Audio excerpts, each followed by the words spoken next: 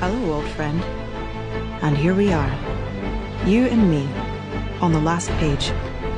Statues, the man said. Living statues that moved in the dark. But you don't believe that statues can move. And you're right, Mr. Garland. They can't. Of course they can't.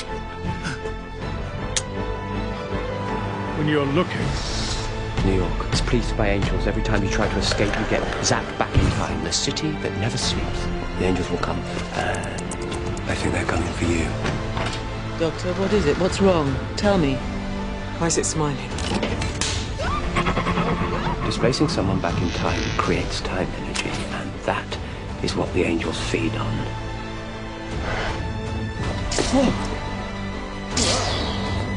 What the hell are you doing? Any ideas?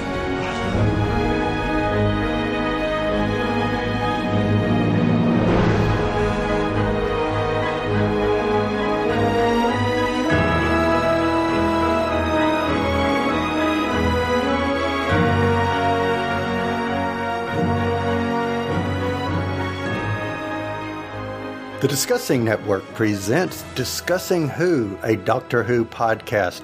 I am Kyle Jones, and I want to start by welcoming back Shannon Perry. Shannon, how are you? I'm good. So happy to be back, even though you're going to make me cry again. I'm not going to make you cry, because you know why I'm not going to make you cry?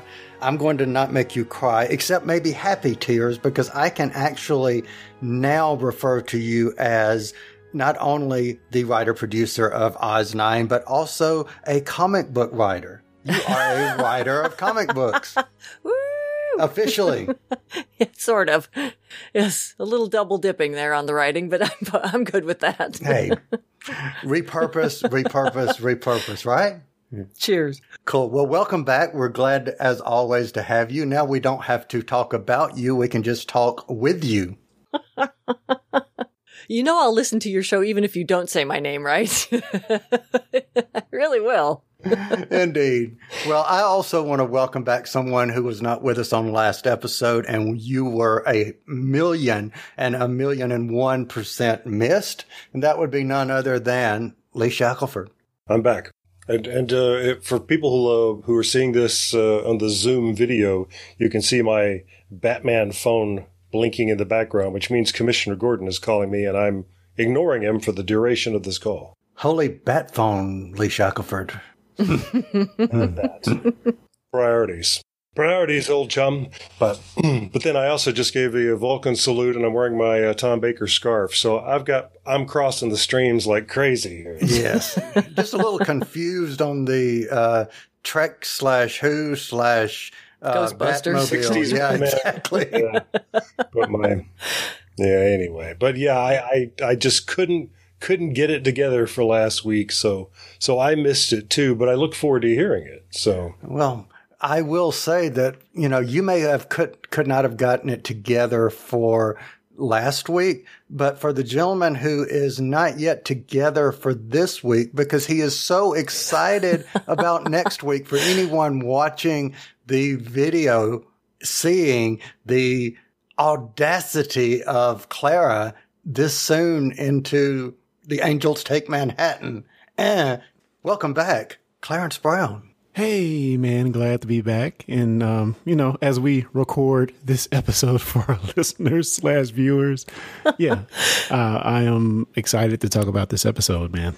Even though Jenna Coleman is not in it. No. Yeah, makes me sad. Yeah. But she's so close, I think you can smell her. That's probably not the best way to say that. It sounded better in my head. If I were only that lucky, let's be honest.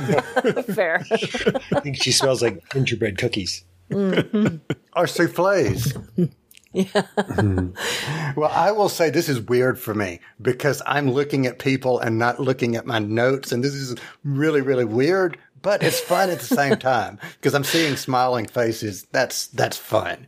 So we do have a little bit of news that I want to go into, and I've already mentioned, Shannon, some news from you, but I will officially say for anyone who's listened to us talk about and hasn't heard us say, the Oz9 Kickstarter was a complete success, and Oz9 comic is in production even as we speak. So woohoo. Yay.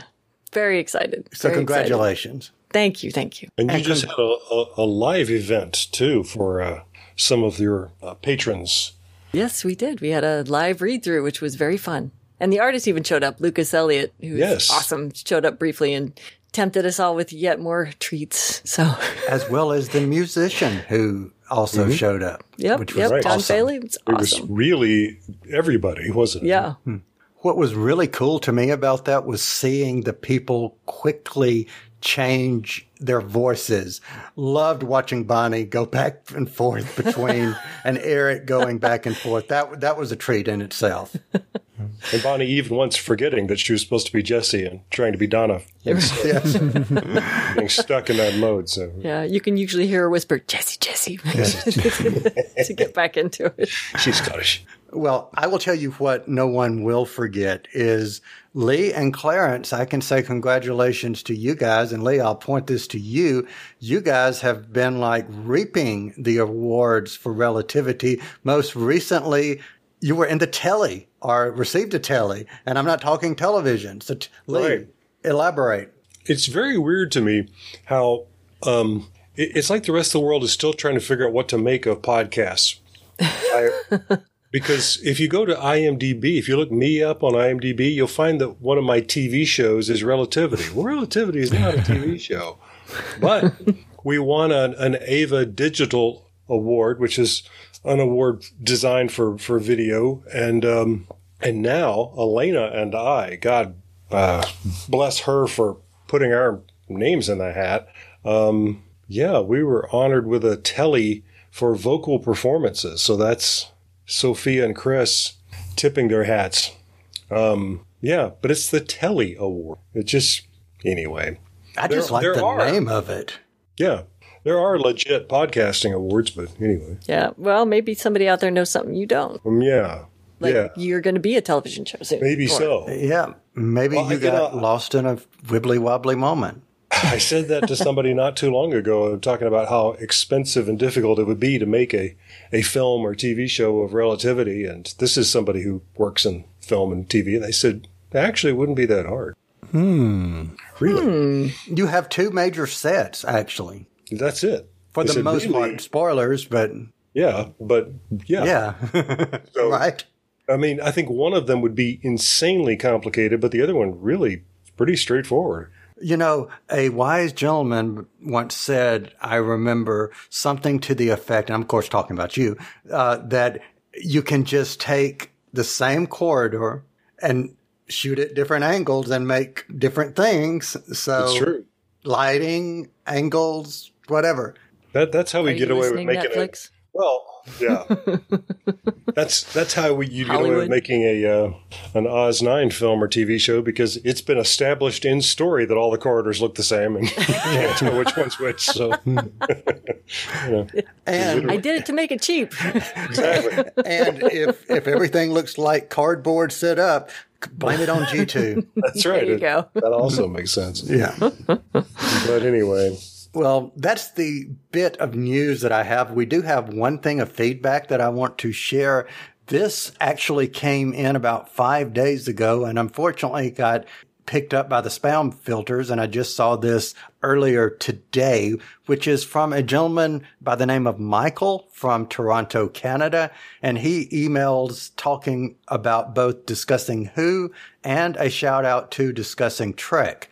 He says that, let's see, it says, I must say that you have brought these shows to life for me. I found your podcast when Discovery started and made the episodes, and this made the episodes so much more enjoyable. I would find myself wondering what you each would say about certain things as I was watching them. It was through Discussing Trek and your mentioning of Doctor Who, cool, that I bought all seasons and started watching. I love it so, and I'm happy to have found Discussing Who. But I need you to make more podcasts as I am starting on season 6, and I see you have just started to review season 7. I don't want to catch up with you and watch an episode without listening to all of you on the very next day. And thank you for not adding too many spoilers, as this is my first watching. Thank you all again, Michael from Toronto. Oh, awesome. That's fabulous. Thank you, Michael. Very cool. Very cool. I'm waiting on my kickback from BBC on that one. There you go. Where's my product code? See, that's what I get for constantly finding a way to insert Doctor Who into Discussing Trek. So, see, I have a purpose. All right. Well, everyone, do you have anything else before we get into why we are here? You know, you asked me last week if I wanted to say anything about Wholanta. Since I haven't heard it yet, what did you do instead? What do you mean? What did I do instead? What did you say about Wholanta last week? Oh dear, I don't remember. I just think probably that I said something about Lee Shackelford was wonderful. Okay, that's what I was going to say. So. Clarence, do you remember? I can't quite remember either. But if you go to there, I would like to say that if you go to Facebook and search for Wholanta 2020, well, for any of them, in fact, for the any of the virtual ones in the last 2 years, all the videos are there. So you can still participate. You can still check those things out, including the panel that I was on. But yeah, interview with Michelle Gomez, for example, which is very strange, even though it's a great interview, but the video is really, really out of sync. So enjoy the video and enjoy the audio. Just don't expect to enjoy them together. Anyway, there are lots of other things. They're just it becomes a cornucopia of videotaped, zoomed Doctor Who goodness. So even though I don't remember what I said, I will say it again just for the sake of saying. Even if I didn't say it, I'll say it for the first time, which was you represented us very well. And kudos to you, my friend. Thank you. That was a good panel. It was a good panel. All right. So I think it's time to get into the reason why we are here. And I think that it would be so appropriate for me to say at this point, if you have not seen The Angels Take Manhattan, put us on pause, go out, watch the episode, come back, because from this moment forward, spoilers. Spoilers. Affirmative. Spoilers. Spoilers? What spoilers? And I killed Sparky, too. Alrighty, the spoiler warning has gone out, and we are back to review The Angels Take Manhattan. This was the 5th episode of the 2012-2013 series of Doctor Who, first airing on the 29th of September 2012. It starred Alex Kingston as Professor River Song and features Matt Smith as the 11th Doctor and the departures of Karen Gillan as Amelia Pond and Arthur Darvill as Rory Williams. It also marks the fall finale of Series 7. So some review, ladies. First, Shannon Perry. I never know what the summary view is supposed to be. It's whatever you want it to be. This is your summation of what you think in a nutshell. Okay. I love this episode. Love this episode. It makes me cry. As a child, when I watched classic Doctor Who as a kid, I do not remember weeping at so many episodes. Like, I don't remember weeping ever. Possibly when Peter Davison left, because he was cute. But I really don't remember bawling. And so many episodes of the current Doctor Who since the restart, it's, I seem to spend a lot of time in tears. But it's a great episode. It's a wonderful episode. And the performances are amazing. There's just so many great scenes in this. Awesome. Clarence Brown, what say you? Everything Shannon said. It was a wonderful episode. And man, the performance by Arthur Darvill in this episode is so amazing. So if you just come for that, you'll have plenty to leave with, because he just shows out. I didn't really expect that. Again, like I said on every episode, this is probably only my second time seeing this one. And just so many tidbits that I didn't remember. Things that Cal has been hinting at this entire season. What are you talking about? Kind of came to fruition in this episode as well. So I loved every minute of it. Great episode. Lee Shackelford. I think I said on the show a couple of weeks ago that I'm not looking forward to this because I don't like this episode. I haven't seen it since it aired, and it's really made me rethink what was going on in my life in 2011, 2012. That was a difficult, challenging, complex time in my life.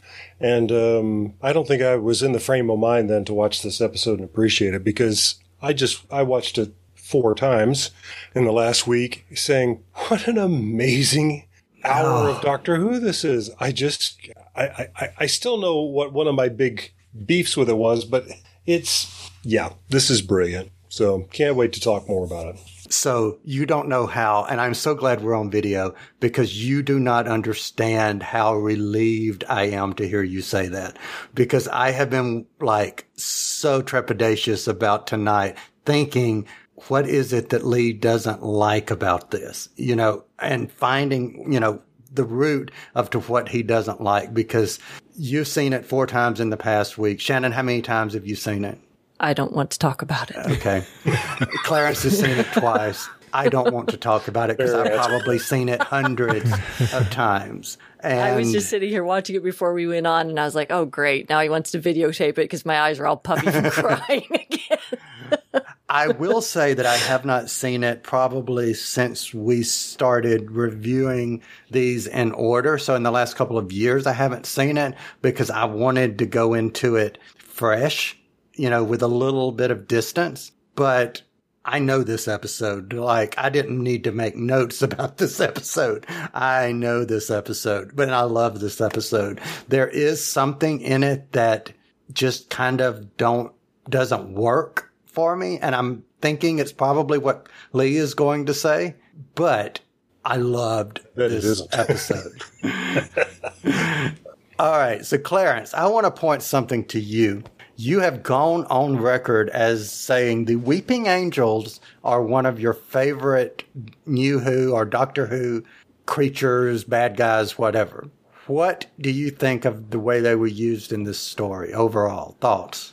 Well, they're certainly essential to this very timey-wimey story. Didn't feel as menacing in this episode for some reason, but definitely the way they're used and how we travel through time with them being the main antagonist. I really felt all of that worked really well. Anytime they're on screen, I'm happy. It definitely made me think a lot about Blink in this episode as well. I enjoyed them on screen. It was really great.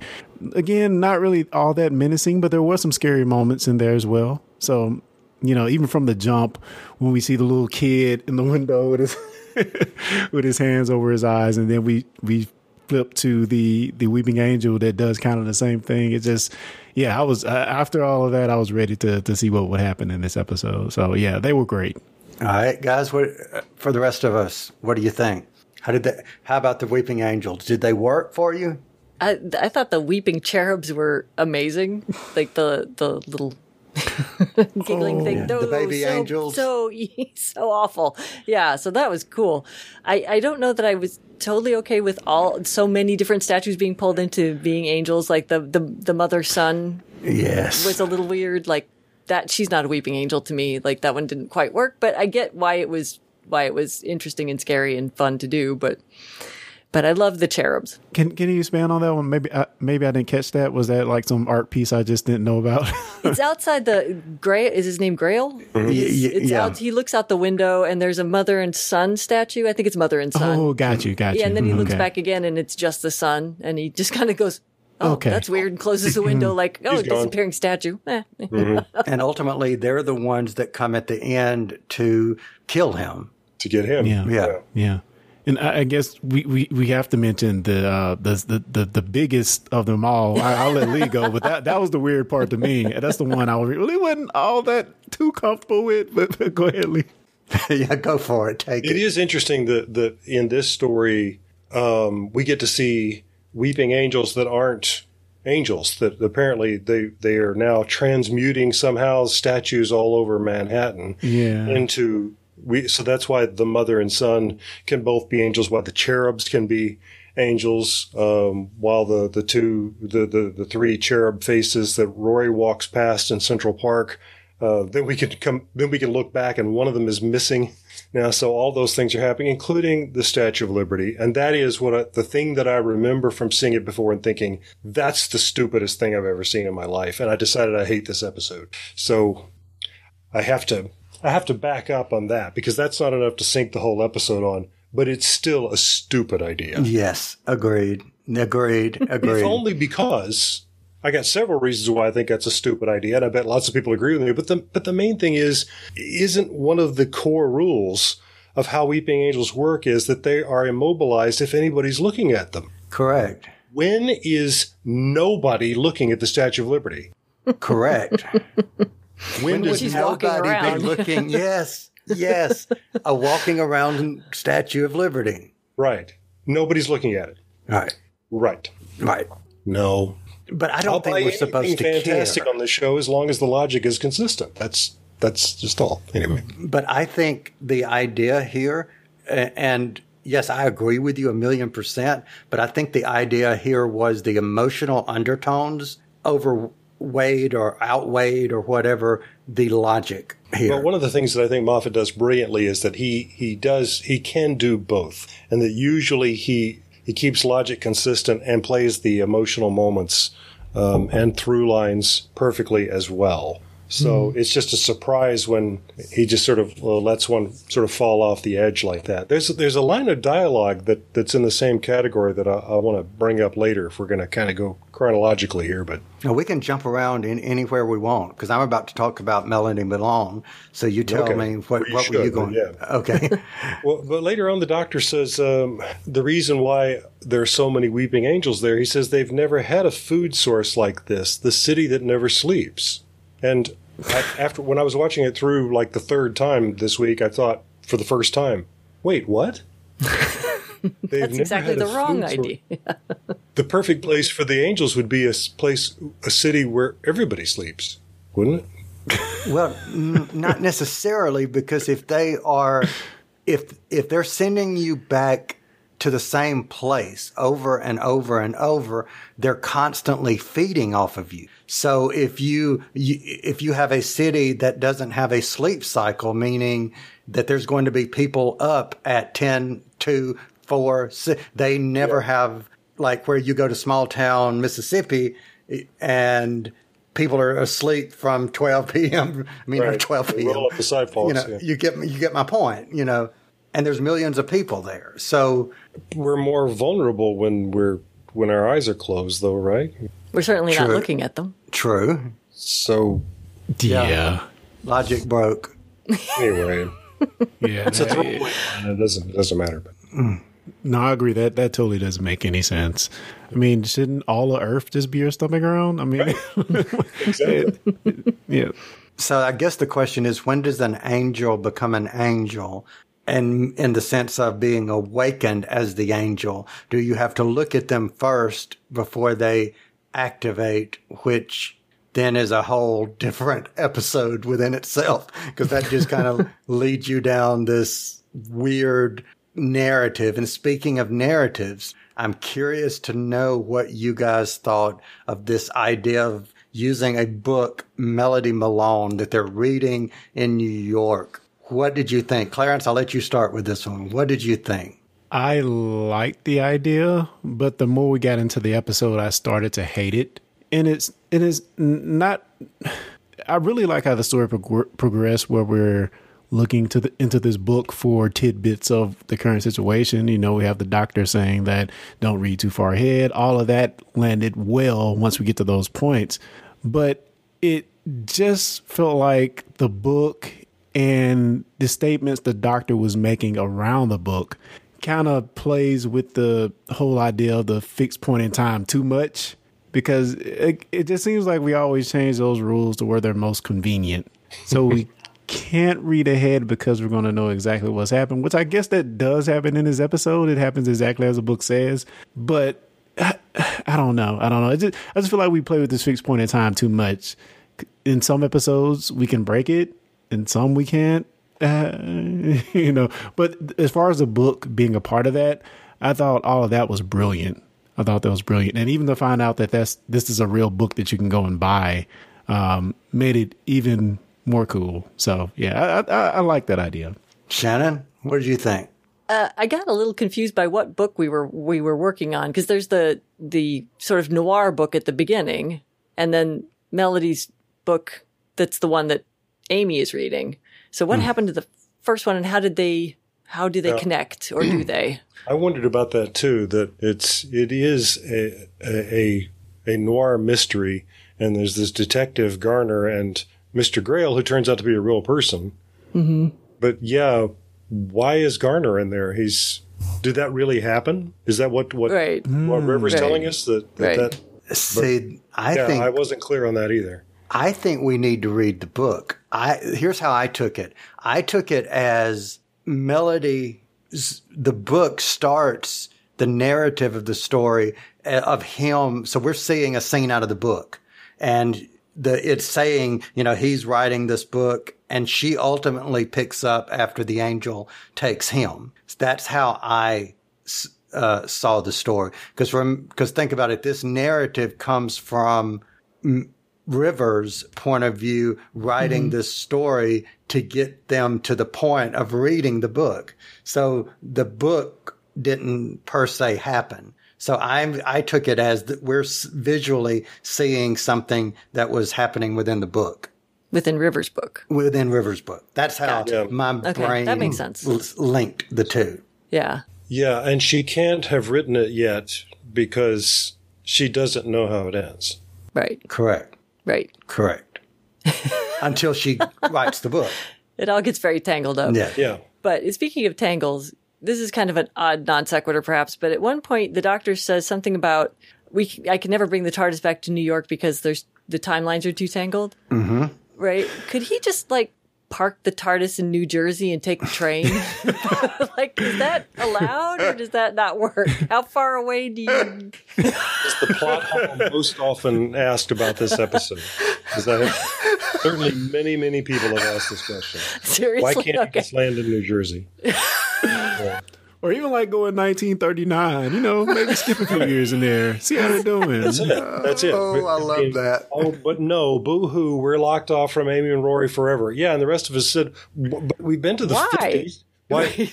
Let's just go see them 12 years later. Right. Well, and River must have something to do with them, because she sends her book to Amy to be published, right? Yeah. Right. So somehow they're still connected Well, she's got the time vortex. So see, he can't take the TARDIS, but she's got the vortex. But she could still mail it to herself. She could go back to 1935. Right. Yeah. Right. Yeah. I mean, I get it, but they made such a point of him saying, I can never bring the TARDIS back here again. And I thought, well, okay, go to park it in Chicago and take a plane. How big is this problem? But yeah, it doesn't hold up. It is a logical hole in this. But if she doesn't take it to her, she says, this book I'm supposed to write, Melody Malone, I suppose I'm to send it to Amy to get it published. So she sends it. Right. She mails it, however. Yeah. So to be honest, the writing is so good and the emotional roller coaster that you're on is so good that none of this stuff really appears until you've watched it a few times. Right. Exactly. Enjoy it. So I've often said, I feel like that's a test of good science fiction and fantasy. If you're in the parking lot walking away from the theater before you say, hey. Wait a minute. So what about the paradox? And, we're talking about the fixed point. And Lee and Shannon, this is more for you guys than Clarence and I, because I want to get your writer perspectives on it. This idea of using a paradox, you can kind of get out of jail free card with it. You can do pretty much anything you want, but at the flip of that, do you write yourself into a hole by giving yourself a get out of jail free card? So is it are you having your cake and eating it too, or what do you think? Yeah, a thing I think you can only get away with a limited number of times. And you have to be clever about it, right? I mean, we accept it in this kind of thing because the writing is so good and the performances are so good that it just doesn't ruin the story. At least it doesn't for me. Like I'm one of those people who doesn't sit down and logic things through like you guys do anyway. So, but yeah, for me, I think that there's an acceptable number of times before you really can't do that anymore. Right. Yeah. If we did this every week, then yeah. But and in story terms too, it seems to me that this works because the cost of using the paradox is so high. Mm-hmm. Two of our characters will have to die to make it work. Mm-hmm. That's why I'm willing to buy it. Mm-hmm. And one thing I will add, and pointing back to something Clarence said earlier, one of the problems, and I guess not problem, but one of the thoughts I had about the fixed moment and going back and not giving away any spoilers for anyone who's not seen ahead, but the Doctor chooses at some point to alter fixed moment. Specifically, coming up in Series 7, there's a big fixed moment that the Doctor decides that they will alter. And so, the biggest moment. So, sometimes he does play with that. However, let me say this. This was something that I'd never thought about until I started going through in review mode.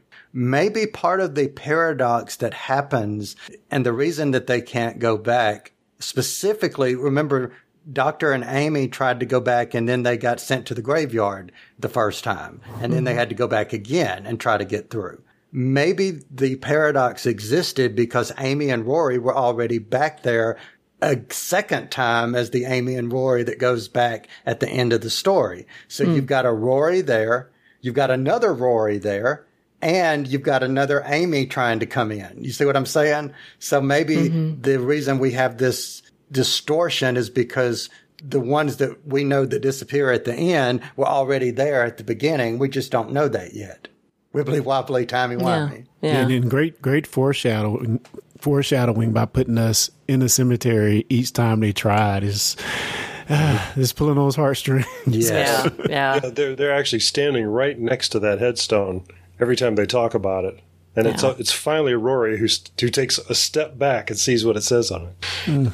And that creates the fixed moment, seeing the name. Right. Once you know it's true. Apparently. So, I know we're not trying to go chronological, but there's something sort of at the very beginning that I wanted to bring up that I think is really interesting. All right, go for it. I kept being puzzled by it.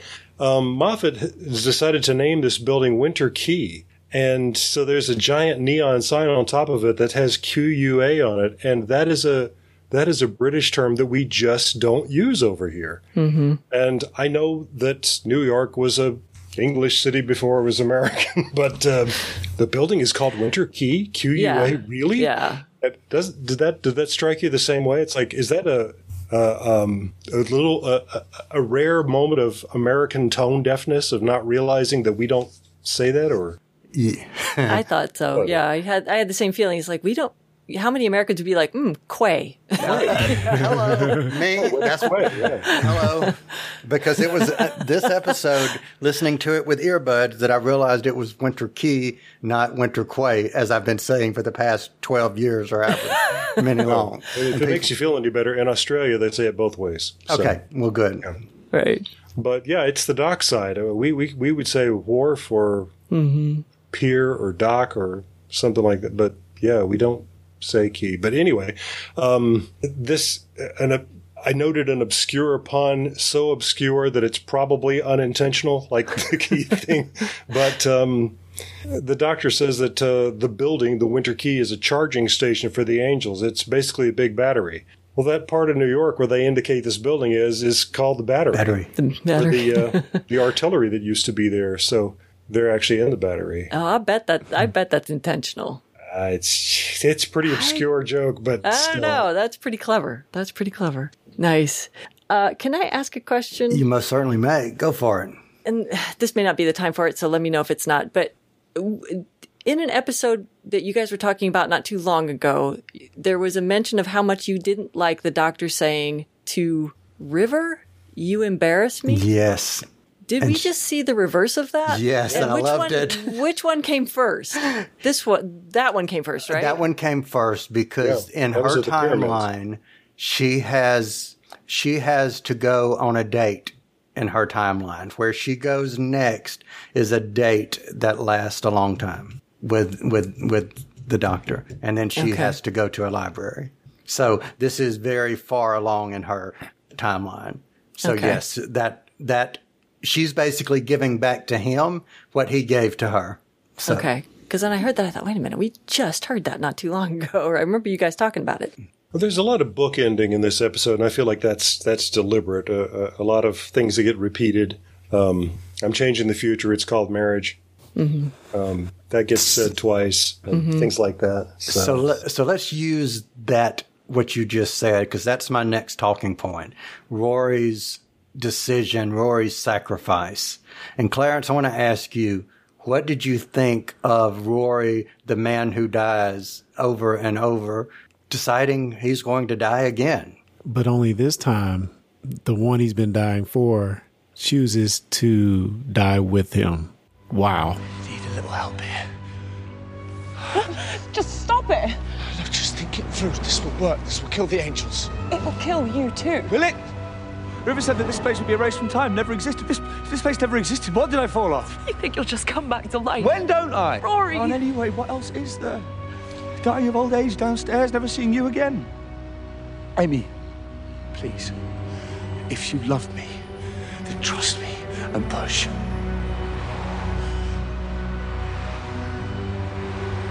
I can't. You have to! Could you? If it was me, could you do it?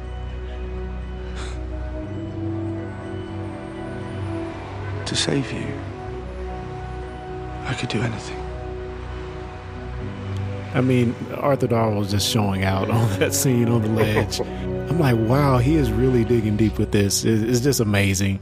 And again, like you say, he's just always willing to make that sacrifice for his woman, his lady. So really, really great. And I kind of like how they showed the whole transition of when they actually go through with it. It felt sort of like the Back to the Future thing. When we see the paradox play out, you know, we didn't have to see them or hear them.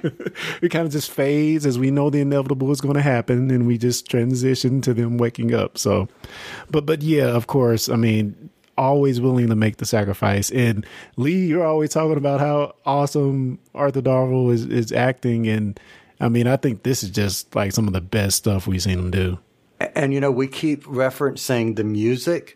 Remember when we were going to the Asylum of the Daleks and they have that scene that you guys didn't like where, and Lee, I know you especially didn't like it, where you have Amy and Rory having this divorce and she's being so rude to him, et cetera, and so forth. The music that they're playing, and I kept saying I really liked it because of the music.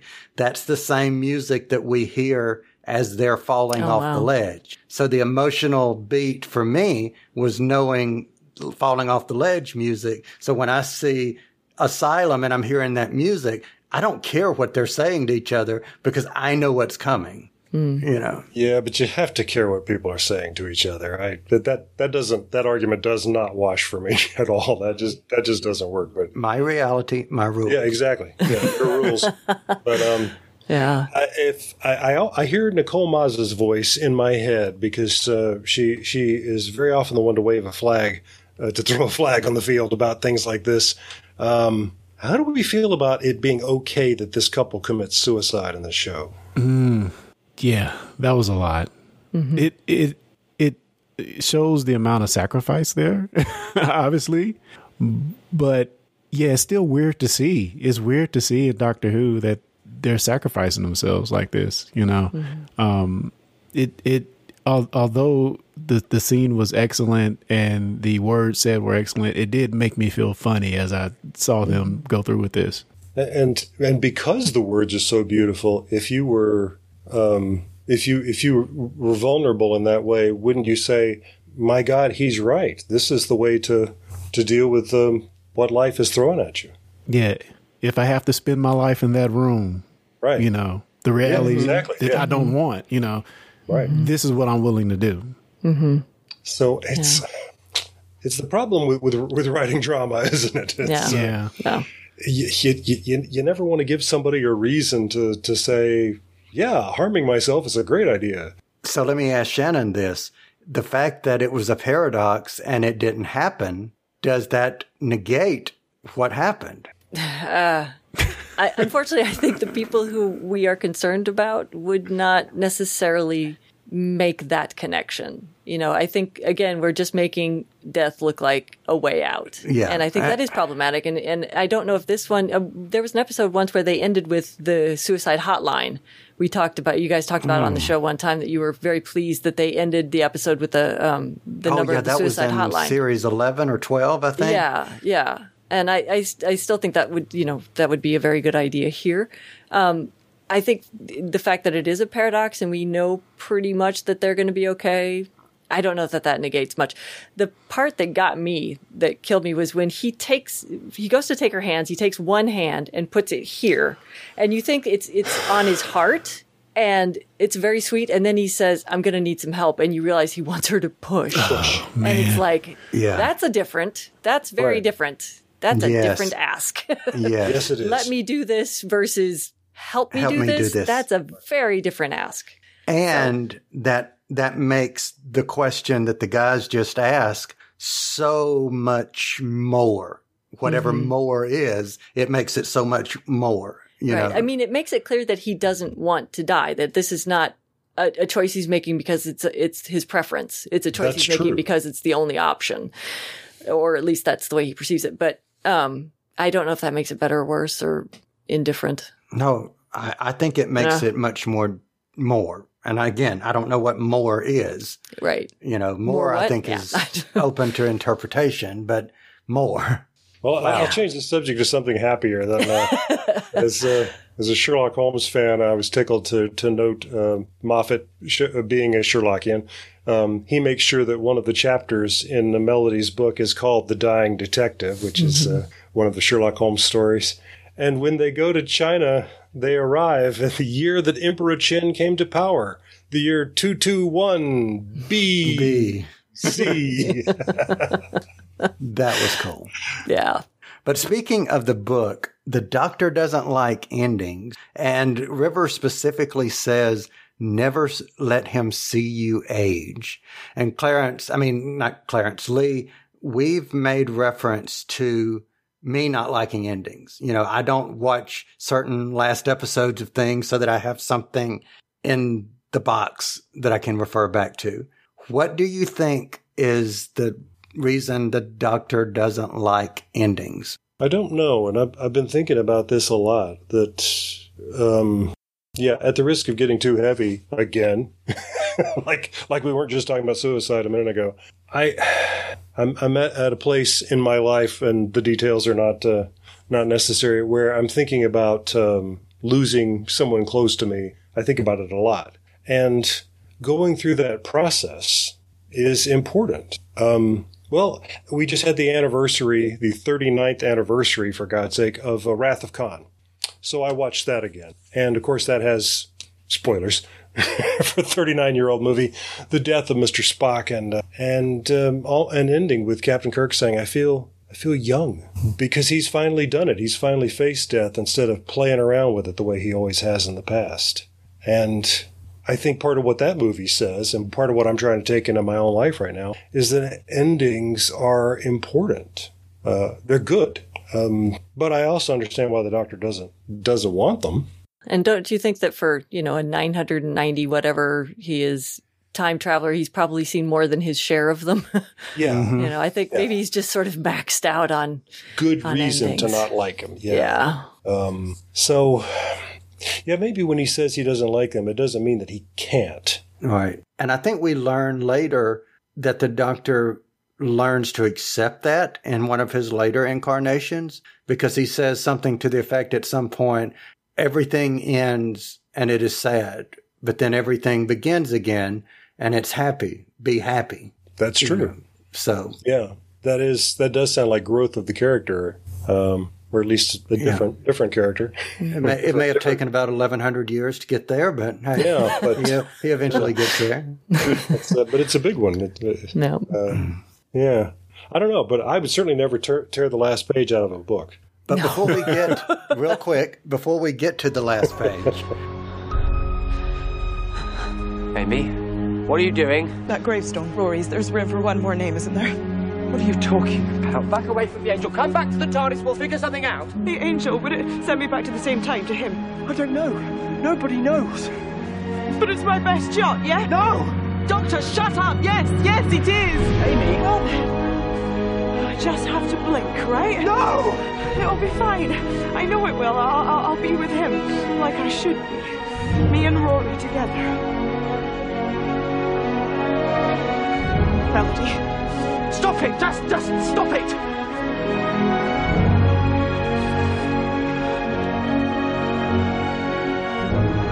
You look after him. And you be a good girl and you look after him. You are creating fixed time. I will never be able to see you again. I'll be fine. I'll be with him. Amy, please. Just come back into the TARDIS. Come please.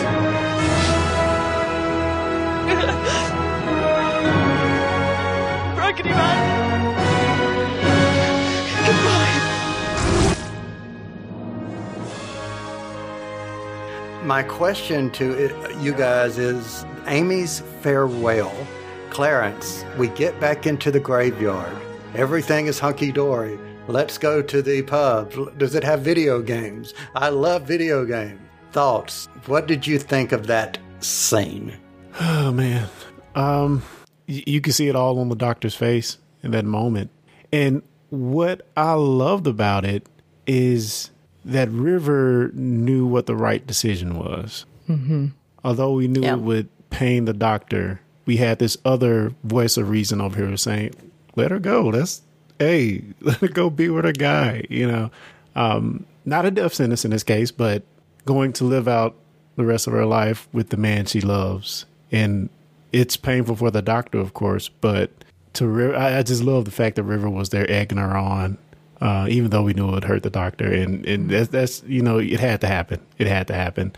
And I don't know. I guess I was a bit more happy about Amy leaving than I think Rory's, eventually turning and zapping away is a bit sadder to me because it was all of a sudden. But we got to see Amy actually talk it out, and especially when we get to the last page and we get some last words from her as well. So I thought it played out perfectly. All right. So Shannon, the motivations behind the doctor, let's take it the other direction. Where do you think the doctor's mind was? What was his motivation for being the opposite of what River's saying is, she asked, the angel, it will take me back to the same place with Rory. And, he says, I don't know. Mm-hmm. And, he's like, come back into the TARDIS, come along pond, trying to, pull her back in. Motivation, thought. Just not ready to see that end, I think. And I mean, they have for some number of episodes been pulling back from him a little bit, right? And I think he's already started to feel how much pain this is going to cause. He already has some inkling of the depth of the pain this is going to cause, losing them both. I thought it was interesting that when the two of them jump off the building, he calls Amy's name but never calls Rory's. Mm-hmm. I didn't notice that. Yeah, and I always feel so bad for Rory. It's like, oh, he died again. He'll be back, right? But, he's used to it. Yeah, so while he is, I think, sad to see Rory go, Rory is, I don't know, in some ways convenient for the doctor. I'm not entirely sure with their relationship, how deep it goes, but he genuinely loves Amy and has loved her since she was a little girl. And I think he's just not ready to see that end, particularly in a way that is brutal and sudden and sharp. Like, I think the way that ending happens with Rory just suddenly disappearing is amazing. Like, that is so brilliantly done. I remember just barking like a dog. When he got so, what the hell just happened there? And then when she turns and says goodbye and then she disappears, it's just breathtakingly good writing and good storytelling, I think. Yes. All right, Lee, what say ye? What was the question again? The Amy scene, the goodbye scene with Amy. Any thoughts? Doctor's motivation. And the doctor's motivation. Yes. Well, it's a terrible. From a script writing point of view, it's completely brilliant. I think to put her in the position of literally being between where Roy just went and where the doctor is behind her, and she's looking where Rory was, and the doctor saying, "Come back. You have to just take my hand, and we will just go away." And that's what she's always done in the past, but she can't do that, and so she knows she has to make up her mind then and there. This is the end. Yeah, it's fabulous. It's just terrific. Do not make me cry. Yeah. While you guys were talking, I was going back and pulling out my quote from The Power of Three, and we keep talking about, Shannon, I think, I'm not sure which one of you just mentioned that the doctor didn't even mention Rory's name. Mm-hmm. He didn't call it. Here's what the doctor says in the previous episode to Amy. She asked, "Why do you keep coming back?" And he says, "Because you were the first face this face saw. And you were seared onto my heart, Amelia Pond. I'm running to you and Rory before you fade from me." It's just like, wow. Mm-hmm. Mm-hmm. Yeah. He's lived a lot of lives, but as far as this one knows, it's all about Amy. Yeah. From the very beginning, the 11th hour. So, yeah. Fish sticks and custard. Yes. Additionally, we got the foreshadowing of the chapter that the doctor read. I think it said Amelia's Farewell, may have been the name of it. So This whole episode, I think that last scene was like the culmination of this entire episode. He's been thinking, fixed point, we've read it, maybe we can change it. Then we have River faking the broken hand, and he saw it coming the whole way, and he was fighting to avoid the inevitable, and that's another thing that made that last scene really heartbreaking as well. So to step out and go meta for a second, do you know about the Easter egg that's on this tombstone? No, but I know an Easter egg for the 11th hour that I'll say, but Easter egg for for the tombstone, tell me. It says that Rory lived to be 82 and that Amelia lived to be 87. 87, yeah. The actors were born in 1982. And 87. Awesome. Awesome. Wow. So let me say this real quick, and I'm going to say it quickly because I don't want to get emotional. The comment that she says that Amy says to River about "you be a good girl," that had a little bit of an extra for me because that is. Should we come back to you and you? No. I can do it. My grandmother. That's the last thing she said to me. Wow. Was "you be a good boy." Yeah. Aww. So not you be a good girl. But no, a different regeneration. Yeah. But the last time I saw her, and she died 2 days later, but the last thing she said to me was, "You be a good boy." So. Well, and it's always been so interesting with Amy and River because their apparent ages make it appear that River is mom and of course, yes, Amy's the daughter, and it's the other way around. So. Yeah, I thought it's a huge moment in their story where either of them says to the other, "You be a good girl." Yeah, literally. All right, so the 11th hour. Let's take it a different, lighter tone here for a second. The 11th hour. I mentioned that there was something hidden in the 11th hour. Does anybody know what? What is the 11th hour? The first episode of Matt Smith. Oh, okay. That Amy was introduced. Does anybody know what it is? If not, I've been waiting since we reviewed the 11th hour to tell you. I think I know what you're talking about, but do tell. All right, tell me what. No. Tell me what you think. Are you talking about when the doctor goes back to see Amelia at the end? Yes. Yeah. The scene that is in the very end where we see, and this is how it ends, this is the story of Amelia Pond and this is how it ends. That scene is right after it is also shown 55 minutes and 43 seconds into the 11th hour. It is after he's met small Amelia and even after he has had the Atraxi go away and he's gone to the TARDIS and he's about to go pick up Amy. And then they all of a sudden, for about 4 seconds, they show the scene that they showed at the end of this episode. Oh, wow. So, and Moffat is, and I found the quote, after showing Amelia Pond in the garden as a young girl in the 11th hour, Karen's first episode, the final shot in Saturday's The Angels Take Manhattan is a punchline I have been waiting to tell for 2.5 years.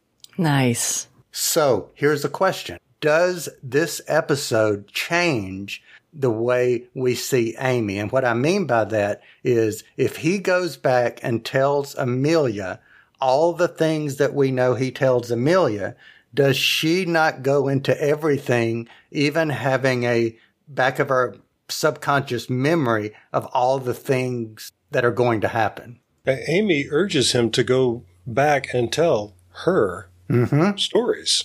Mm-hmm. And yeah, I wondered that too. If he actually does that, doesn't that change the future? Or did she know all along and just never said? Or is she just an 8-year-old girl who hears a bunch of stories? Yeah, maybe so. That's why that's why she's biting her psychiatrists and so on. Very true. Yeah. Well, that's why she was so impatient. If somebody comes and tells me you've got a ton of adventures waiting for you, and then I have to wait till whenever, like, are you kidding me? Let's go. And remember, it's very important that when you finally see him, hit him with a cricket bat. That's part of the story. Right. Oh, man. Can't make that not happen. All right. I've got a big question about this episode that I really want to ask if we got time. Please, absolutely. Talk about it. When River gets herself out of the deadlock with the Weeping Angel, she says she's okay. She figured out a way out of it. She lies because she doesn't want to hold anybody up, and she wants to demonstrate, if I'm understanding this right, that we're not stuck to what's in the book, right? Right. Her wrist did not have to get broken, but she's lying. She did break her wrist. And when the Doctor learns this, he demonstrates that he has the superpower that I've always wanted. You know, people always ask, would you want to be invisible or fly? No, what I'd want to be able to heal people with a touch. That's the superpower I'd want. Well, he fixes her wrist, and she's angry. You embarrass me, as Shannon said. And I feel like this is something... I feel like I need the help of someone who understands a woman's point of view. So for once, I can really do that. Clarence, can you explain to me? You were going to do that. Yeah. I'm sorry. I was going to do it if you didn't. That was low-hanging fruit. But Clarence? Yeah. No, seriously, Shannon, is it? I honestly don't get it. What? And Amy sides with River. She says, "Stick to the science." I don't understand what he did that was wrong. Well, that's what I would have done, and apparently I would have been wrong. Well, doesn't he have a finite amount of regeneration energy? Well, so did she. Yeah, but bodies heal. She did the same thing. Right. Well, I would take it one step further to say she did more. Yes, she did. I think she gave them all up. Yes. Yeah, but the world needs the Doctor, right? The universe needs the Doctor. Pretty much at all costs. I'll buy that. Right? And have they talked about this though by now? Doesn't she know that he's out? Spoilers. No, I'm just saying that's what she was saying. I don't know. Yeah, I was going to say maybe that's a spoiler that he doesn't share. I don't know. Or maybe she knows that that's not really going to happen that way. But she says you embarrass me. Because he was being sentimental rather than logical. He made a decision based on emotion rather than logic, and that's... the Doctor's not supposed to do Or she's just said that to say, you said that to me. Now, look, here I get an opportunity to say it to you. I know he deserves it, to getting it back again. But yeah. If I had a crisis going on like The Angels Taking Manhattan, and I had this walking, talking, fighting force like River Song, I'd want her wrist to be fixed. Yeah, fair enough. I think that's logical. I just especially it's a right hand. So. Exactly, yeah. Her dominant hand. And she slaps him with it. I don't understand. Yeah, I read that is that she was mad or upset that she couldn't sustain the illusion of giving him hope. Oh, yeah. So I felt that that's the only reason she was mad after he healed her, is that she was faking it to give him hope that whatever is going to happen to Amy is not going to happen, and she was mad about that. I like that. That makes a lot of sense. You blew it for me. Mm-hmm. Yeah. I had this figured out, and you blew it for me. Yeah. I kind of like that. Yeah. Yeah, me too. I there you go. I'll take that. All right. So as we're, going to run out of time here, literally, let's just say that we're getting to the, you ready for it? Last page. So questions. What did you guys think of this page? And if anybody wants to read it, I'll be glad to, because, I like things. So, any thoughts on the last page? That scene? And it's a great gift. It's a note that you find from a loved one. It's the voice message you find on your phone that you forgot was there. It's good closure for the Doctor. Yeah, especially since he knows they did find each other, and there was a risk that they would miss each other, and that her trip back would be in vain. Yeah, so.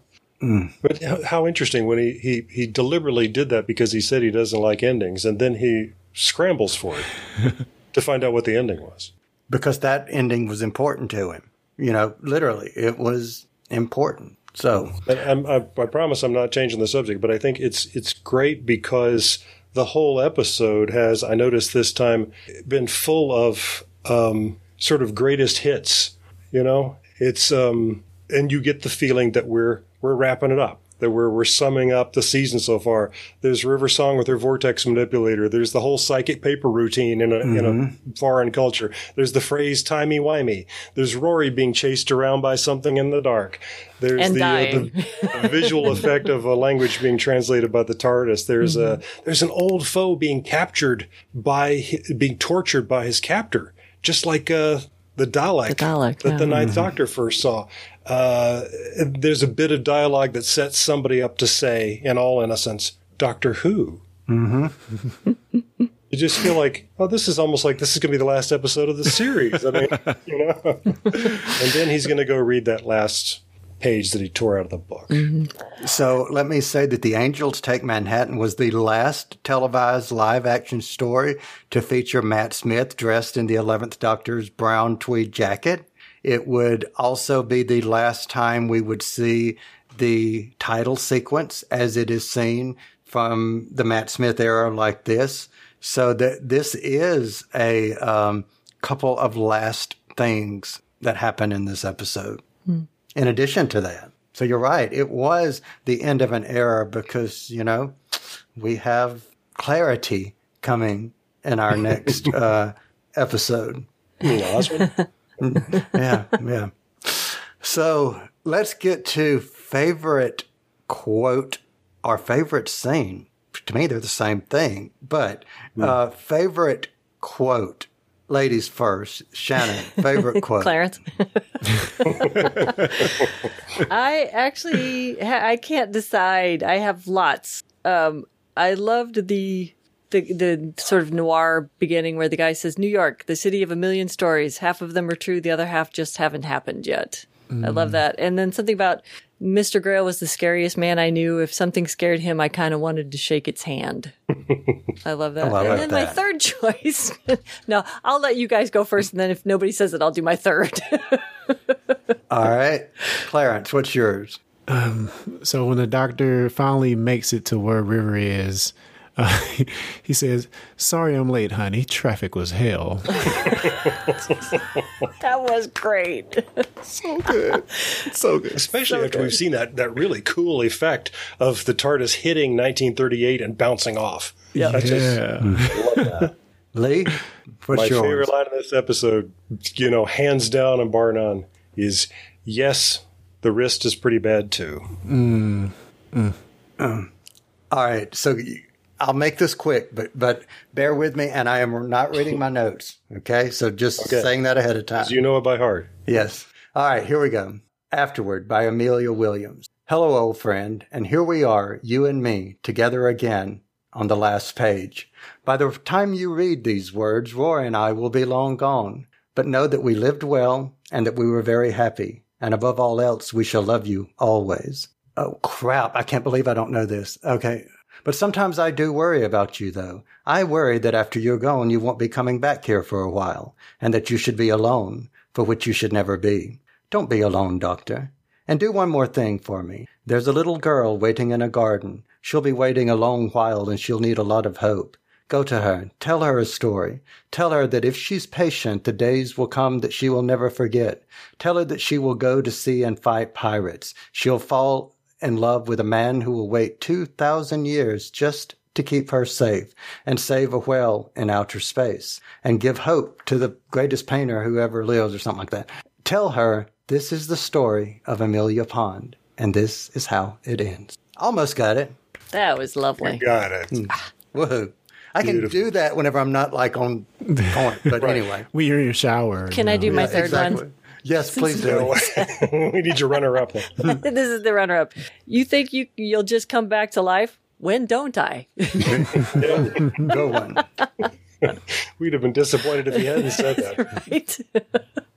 Favorite scene? Shannon Perry. Favorite scene? Oh, man. You know, so many things, but I think actually the jump scene with all of its problems and with the grimacing Statue of Liberty in the back. Just the conversation between Rory and Amy, I think, is really quite wonderful. Awesome. Clarence Brown. In addition to that scene that Shannon just mentioned, I also really love the scene of the TARDIS very chaotically entering Grell's mansion. I just loved how it eventually got there. Yeah. Bam, bang, crack. Yeah. Yeah. And my favorite scene is the one that immediately follows, because I always love the flirting banter with the Doctor and Professor Riversong. Right. Thank you very much. And just this, that's a great scene that the two of them get to play. So my favorite scene was, of course, the Raggedy Man goodbye, specifically that scene. I just thought it was awesome. Awesome. So final rating, I will start. I'm going to give it, you know what? I'm going to give something that I've never given before. I'm going to give it a 5.5. 5 Raggedy Man goodbyes, 0.5 for Lee liking it and making me happy that he liked it. So there I am, 5.5. Shannon Perry, what say you? 5 noir novels out of 5. Awesome.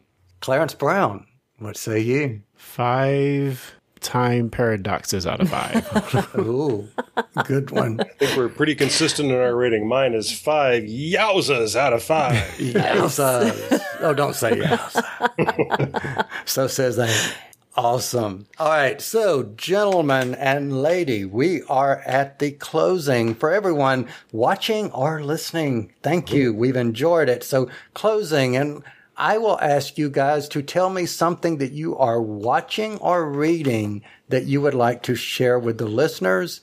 And Lee, I've been calling on you last, it seems, so I'm going to call on you first. Something you're watching or reading that you would like to share.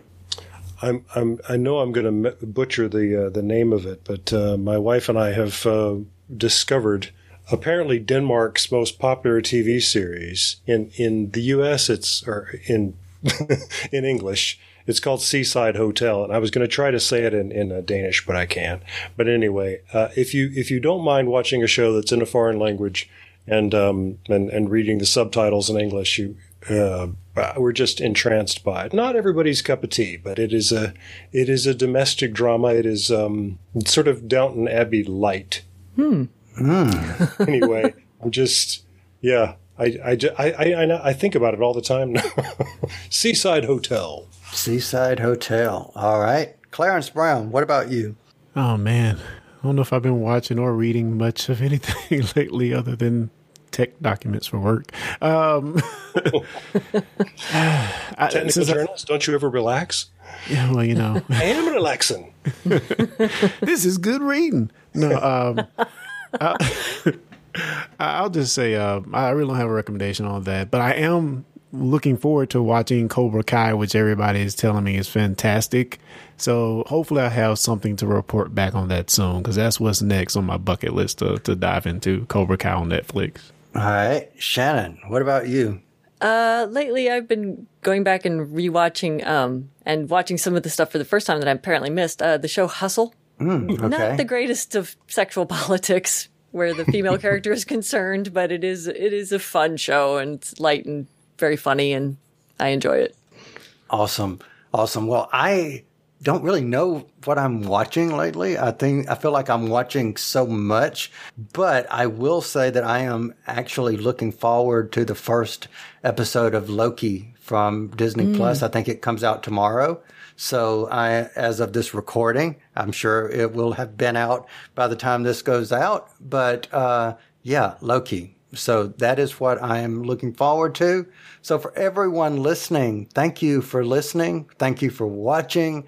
However medium you got us, and I just hit my mic. But anyway, I say this is the end of the episode, and this is the story of how it ends. The last page.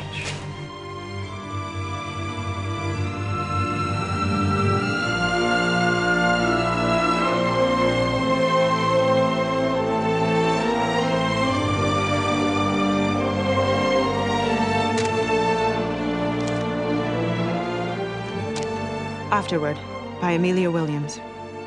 Hello, old friend. And here we are, you and me, on the last page.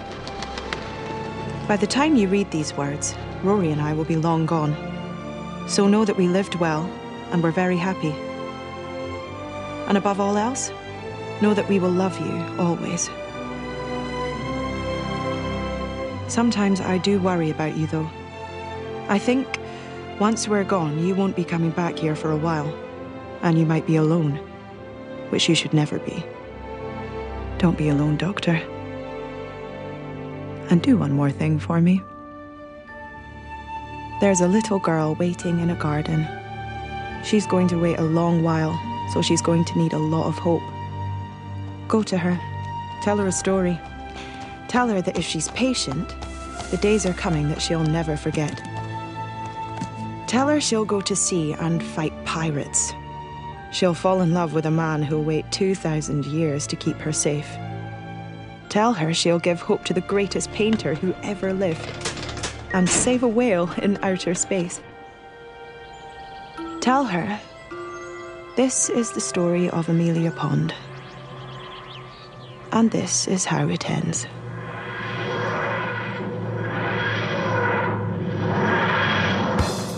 You've been listening to the Discussing Network. Find out more at discussingnetwork.com.